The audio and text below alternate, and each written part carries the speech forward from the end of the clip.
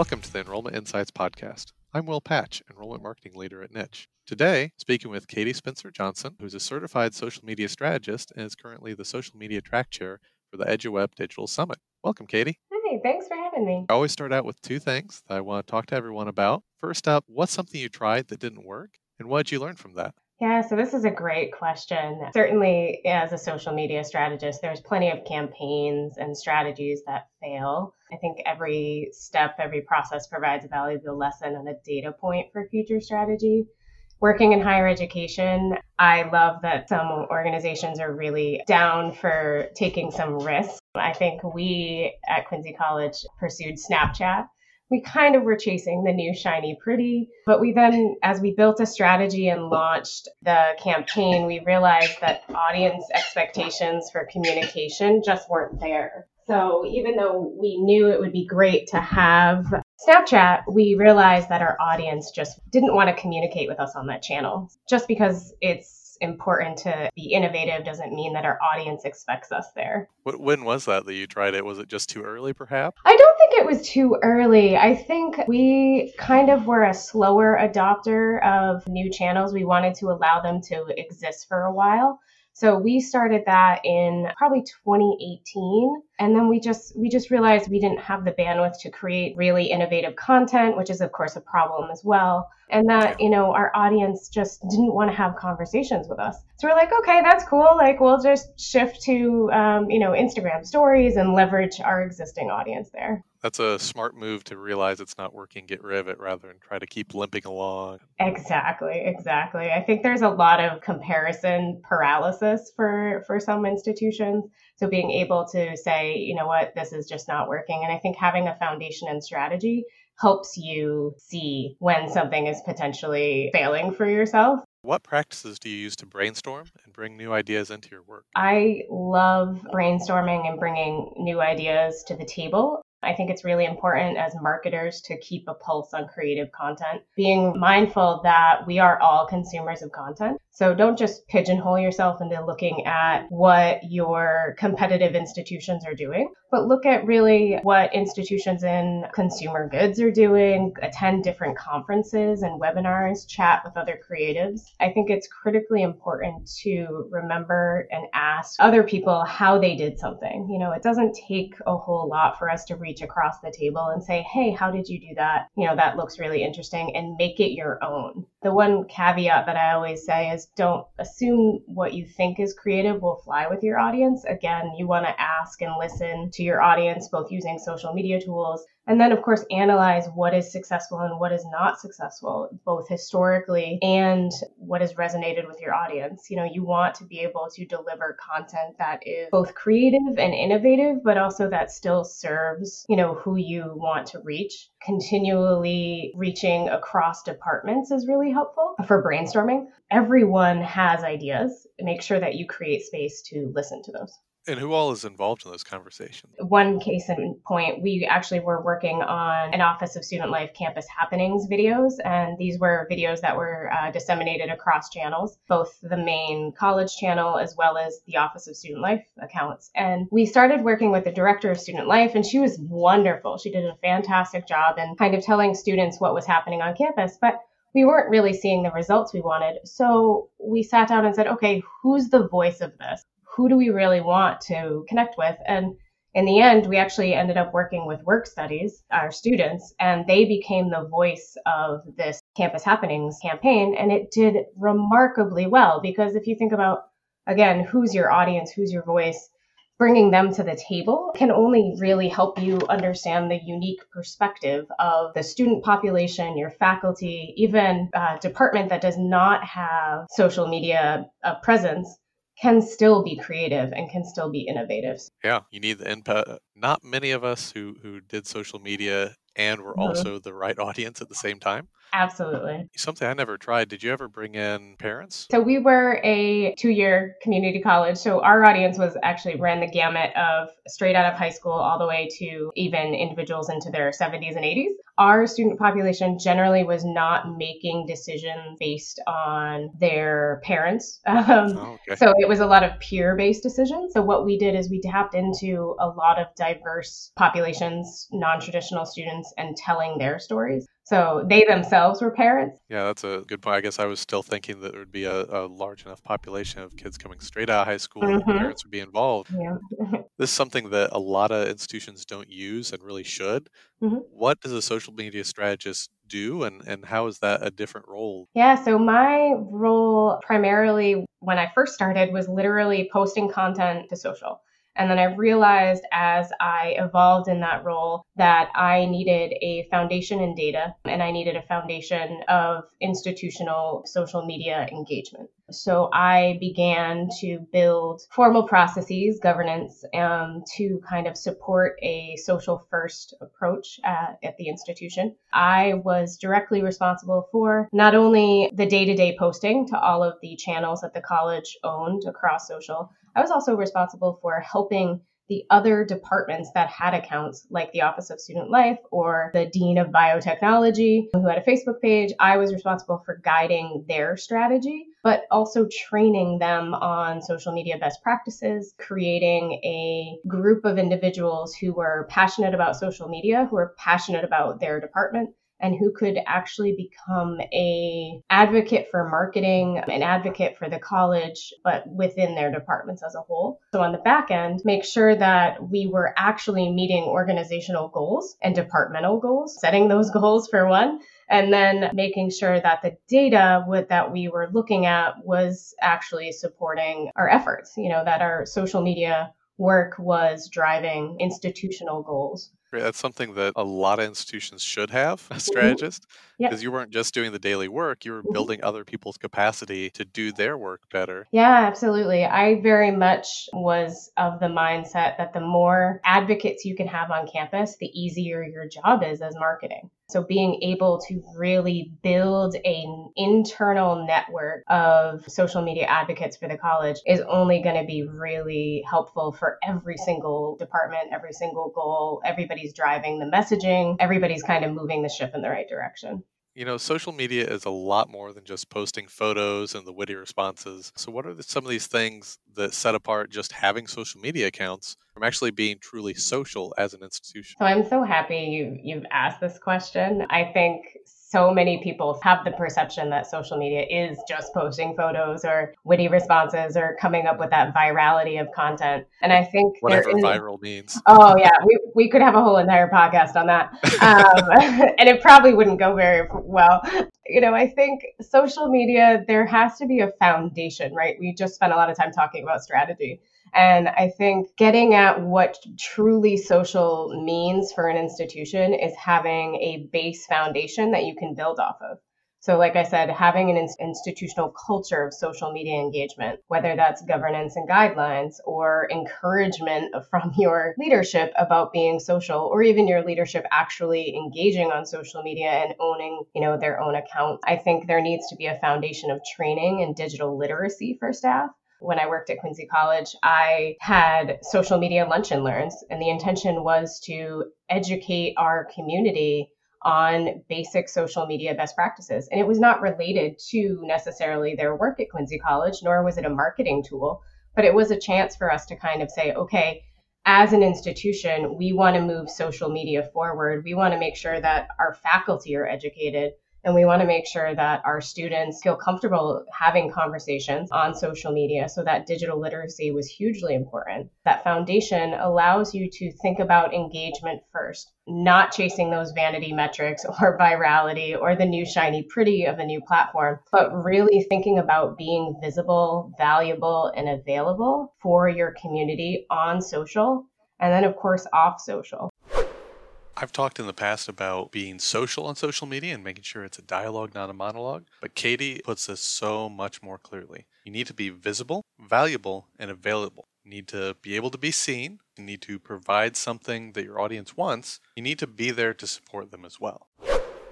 So I think a lot of people think, well, social media is just this bubble. It's just this thing that happens. And it's like, no, your social media can inform everything that you do off social. And then vice versa, everything that happens off social can inform what happens on social. Being truly social is an institutional approach that needs to have a foundation and some focus before you can just really go from transitioning of having a presence to really being an engaged institution that is thinking innovatively about social media. I like that. Visible, valuable, and available. I feel like a lot of times it's, hey, we need to have this account because students are there. The Yeah, value piece yeah. gets left out a lot. Absolutely. It's one of the first questions I ask someone who comes to me and says, I want a social media account. And I try not to say no right off the bat, but I always say, why?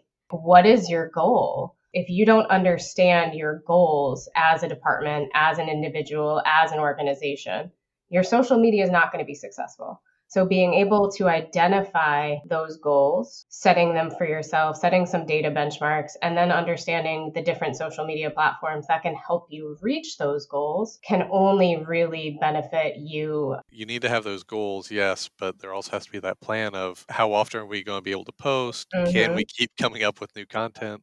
Absolutely. I set a lot of expectations when I was working with different departments, different faculty.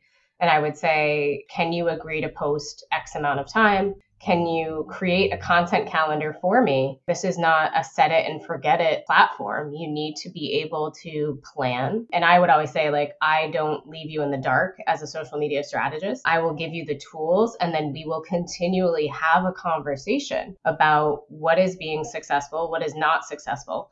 And then how do we adjust and adapt based on your workload, your expectations, the performance of content? You know, there's all these qualitative and quantitative things you can think of that are going to have to happen in order for an organization or a social media account to be successful. How do you train them to see the value? How do you train them to evaluate so that it doesn't all fall on you? That is a lovely question. I wish I had the answer to that. I think a lot of it did fall to me as a social media strategist for the organization. I think when they saw the value of their account was when they realized the goals that they had set had been met. Every year I do biannual audits of the department's pages or even my own pages as the organization. And I would say, okay, here's our benchmarks for what we want to meet. And it was very data-driven benchmarks. Here's our engagement rate. Here's our click-through rate. Here's, some really heavy social media metrics. And then we looked at the qualitative sides. Are we driving action in your office? So more students attending events, more students,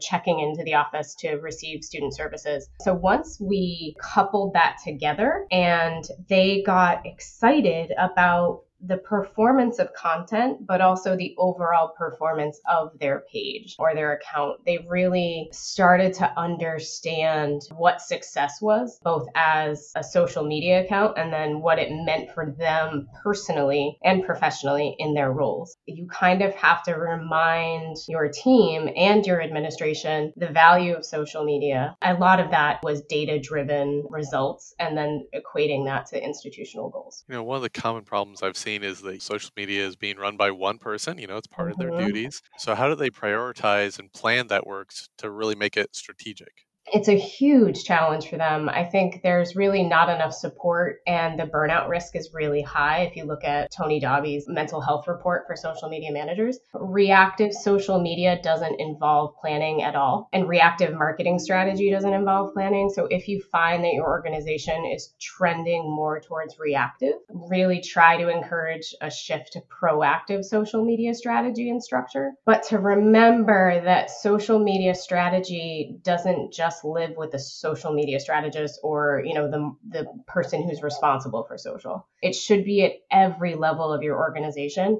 If you can't pinpoint a strategy, that's a problem, and you need to sit down with your teams and say, okay, what are our goals, and then how do we get there? You're not going to be given the space if you don't, one, take it, and two, make sure that others understand why you need that space.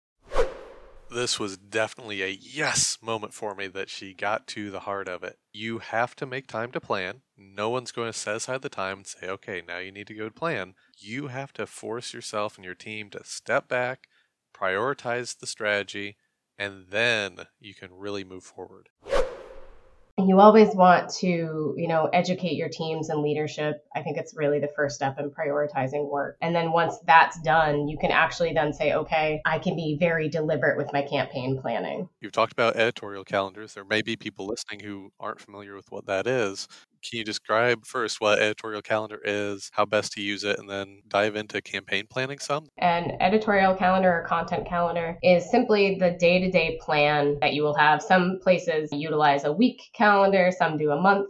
And it's kind of a roadmap for what am I going to post. Sometimes it's very detailed. It will have your copy and then sometimes the creative that's going to go up either on Instagram or Facebook or any of the channels that you have. It's a way for you to say, okay, strategically, I'm going to say this on this day with this content, and it's going to fit into the global picture of what I'm doing for the month, for the year, for the next 6 months. And I'm going to align it to my enrollment strategy or my organic strategy or my paid strategy. So a content calendar kind of keeps you organized. A lot of organizations sometimes don't even have the space to create a content calendar, especially as a team of one. So it's important to use your content calendar as a starting point. So for example, if we were driving for enrollment and we knew that we were going to have an ad come out, we would also then partner that with some organic content that would further enforce that ad value. What are we trying to say? How are we trying to sell it? How are we trying to spin it? How can institution balance their promotional or more conversion focused posts and then really the community building? As I mentioned, running a biotechnology ad that's driving enrollment can be coupled with organic social media that could highlight our biotechnology team as thought leaders. Think about what you're saying about your brand, both as organically and across ads. And that's when a content calendar really comes into play, because you can see, this week I have 4 pieces of content going out, for example, and 2 are promotional, 1 is faculty focused and another is student focused. That might be a good balance for you. You really want to remember that your brand is not what you say about you, but what others say about you. So there's that community sense, right? So just because you've put out content doesn't necessarily mean that you're going to see that spike in enrollment or engagement. You're going to want to pay attention to the voices that you empower, the stories that you tell, and also building user-generated content to help balance those promotional posts. Katie is right on target again, and this is a callback actually to our first episode with Liz Gross. Your brand is what other people say about you. So you need to be able to know what is being said, what the actual experience is like, or else you're not going to have an authentic representation. If you look at Facebook on the back end, you can look at the posts that you've done and look at it as a visual reference. So you can very quickly see, what does it look like? Are you making sure that you are representing your student population, both from an inclusive standpoint? Did the last month really focus on a lot of your science areas, but not your English or humanities? Utilizing those audits can really help you quickly see the content imbalances. And then you can also align that to your results. Do you have any quick resources that could help people really get up to speed on the data side? I'm now, as a marketer, really looking at Google Analytics. So making sure that you can evaluate your ROI. It actually used to be one of my fears that I would get stuck in an elevator with someone and they would be like, so what's your marketing ROI? And I'd panic. I probably will have those nightmares for a while. But so Google Analytics is really helpful. Making sure that you're always learning. As I said before, as a creative, you're always consuming content, right? But as a data manager, as a person who's working in technology, you have a huge amount of data at your fingertips. So getting more deliberate with how you understand that data is really helpful. And I also think asking your institution, your marketing team, is it valuable for us to bring on a full-time or part-time consultant to help us do some data analysis? There are, of course, tons of softwares that can help you with social listening, can help with sentiment analysis. So you don't have to do it alone. I mean, using UTM code and actually having goals set up in Google Analytics will... Yeah. It's hugely helpful to explain the success of what happens when someone is off social and on your website. Yep. Having that campaign, this got 100,000 impressions and the video got viewed this many times. And then you get that question, okay, how many applications did we get? How many visits did we get? I know. And you're like, yeah, okay. I did my part. That's admission. It is very tricky to balance that learning process. And I think we're all still learning, getting familiar with the native data tools. Facebook has a very robust data backend. So does Instagram, Twitter, all of these campaigns have data attributed to them. So even if you just have to work with that, it's okay to just work from that. So how can someone really take hold and lead efforts on campus and organize things if there are multiple accounts? They're being run by faculty, staff, students. They're not all falling under your purview. Mm-hmm. Trust and train your faculty, staff, and students. Everyone hates centralized marketing is going to, take over everything. But I think you can have a centralized foundation and then kind of a decentralized content approach. You give your staff, students, faculty the foundation of education. So social media lunch and learn, social media team meetings, skill building, onboarding, continual training, which is a lot of time, effort, and energy. But if you trust them to do their jobs, then you can actually kind of take a step back and then let them run their own marketing effectively. I started every single audit I've ever led with, how are you doing? Not how are you feeling about social media? How's the workload? It was really viscerally, emotionally, how is it going? Because I think if somebody becomes overwhelmed, social media falls to the wayside. So really starting with the human aspect and really asking, what do you like and what do you dislike? Being able to have those conversations, create and hold space for your faculty, staff, and students to be successful. And then more importantly, allowing them to fail, because there are going to be moments where your social media content does not produce what you think it will. You have poor engagement on a post, community members who react to a post and you were not expecting that reaction. Rather than scrutinizing the faculty member, the staff, or the student, people make mistakes, being able to say okay, how do we adapt from this? Making sure that social media is a helpful tool. You never want it to be so far misaligned to what their goals are as a professional that it just doesn't succeed and it becomes a burden. I always used to say, I'm not leaving you in the dark. We will continue to have the conversations. And if this isn't working, we turn it off. You're getting at really what good leadership is. You have to make sure the people are doing well. It's absolutely true. I think remembering the people behind the brand and remembering the people behind the social channel. We are all human. We are all processing this information and being able to say, how is this being visible, valuable, and available? Since you had such a wide range of types of students, how are you training and using them? So I instituted an onboarding process for every student who was interested in being a social media manager for us. So we very much talked about what makes a good social media post. I went in with some preconceived notions about my students already know this. They're great. They know, they live and breathe social media. And then some of them were nope. So being able to be okay, I actually need to take this a step back and break down my knowledge. Here's what effectively works on Facebook. Here's what works on Instagram, and not make it utterly overwhelming. And then empowering them to take the lead. I think there was a lot of anxiety. So we actually talk through that a lot and saying, okay, would you like administrative review?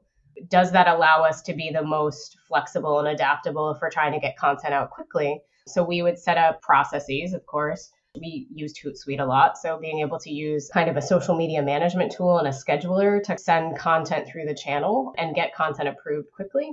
I think user-generated content, we did a lot of onboarding in that sense in terms of just mapping out what, for example, an Instagram story would look like from the perspective of a student working in our International Student Services office. So we would literally sit down with a bunch of squares on a piece of paper and say, what's the story you want to tell?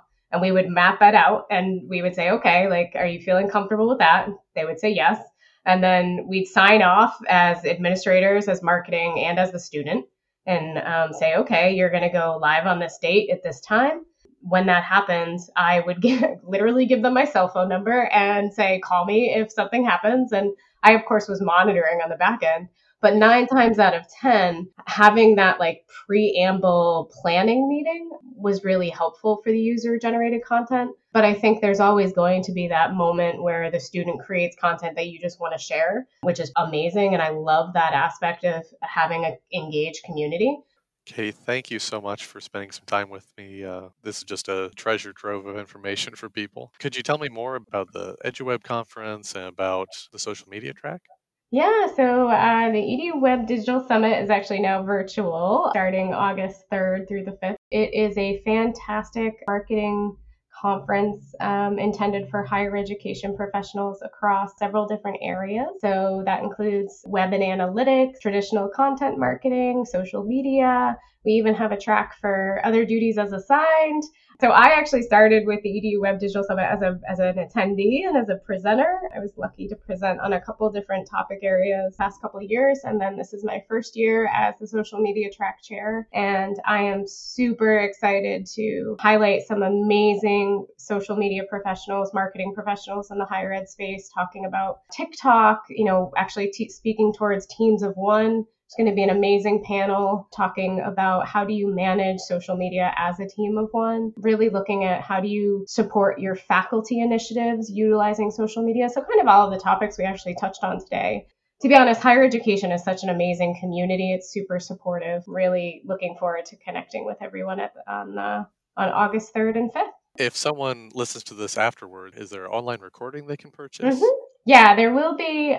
Certainly the sessions will be available. So it's eduweb, webconf.com. Thank you. And if people want to follow up with any questions or connect with you, how can they do that? They can actually connect with me on Twitter. So my handle is at Katy, Katy_B_Spencer, SPENCER. Would be happy to talk with anyone. I am definitely one of those people who loves to chat social media and even just challenges that people are having. I'm happy to kind of brainstorm with folks too. So, well, thank you for taking the time and looking forward to the conference. Yeah, thank you, Will. I really appreciate your time and I look forward to seeing everyone hopefully at the conference as well.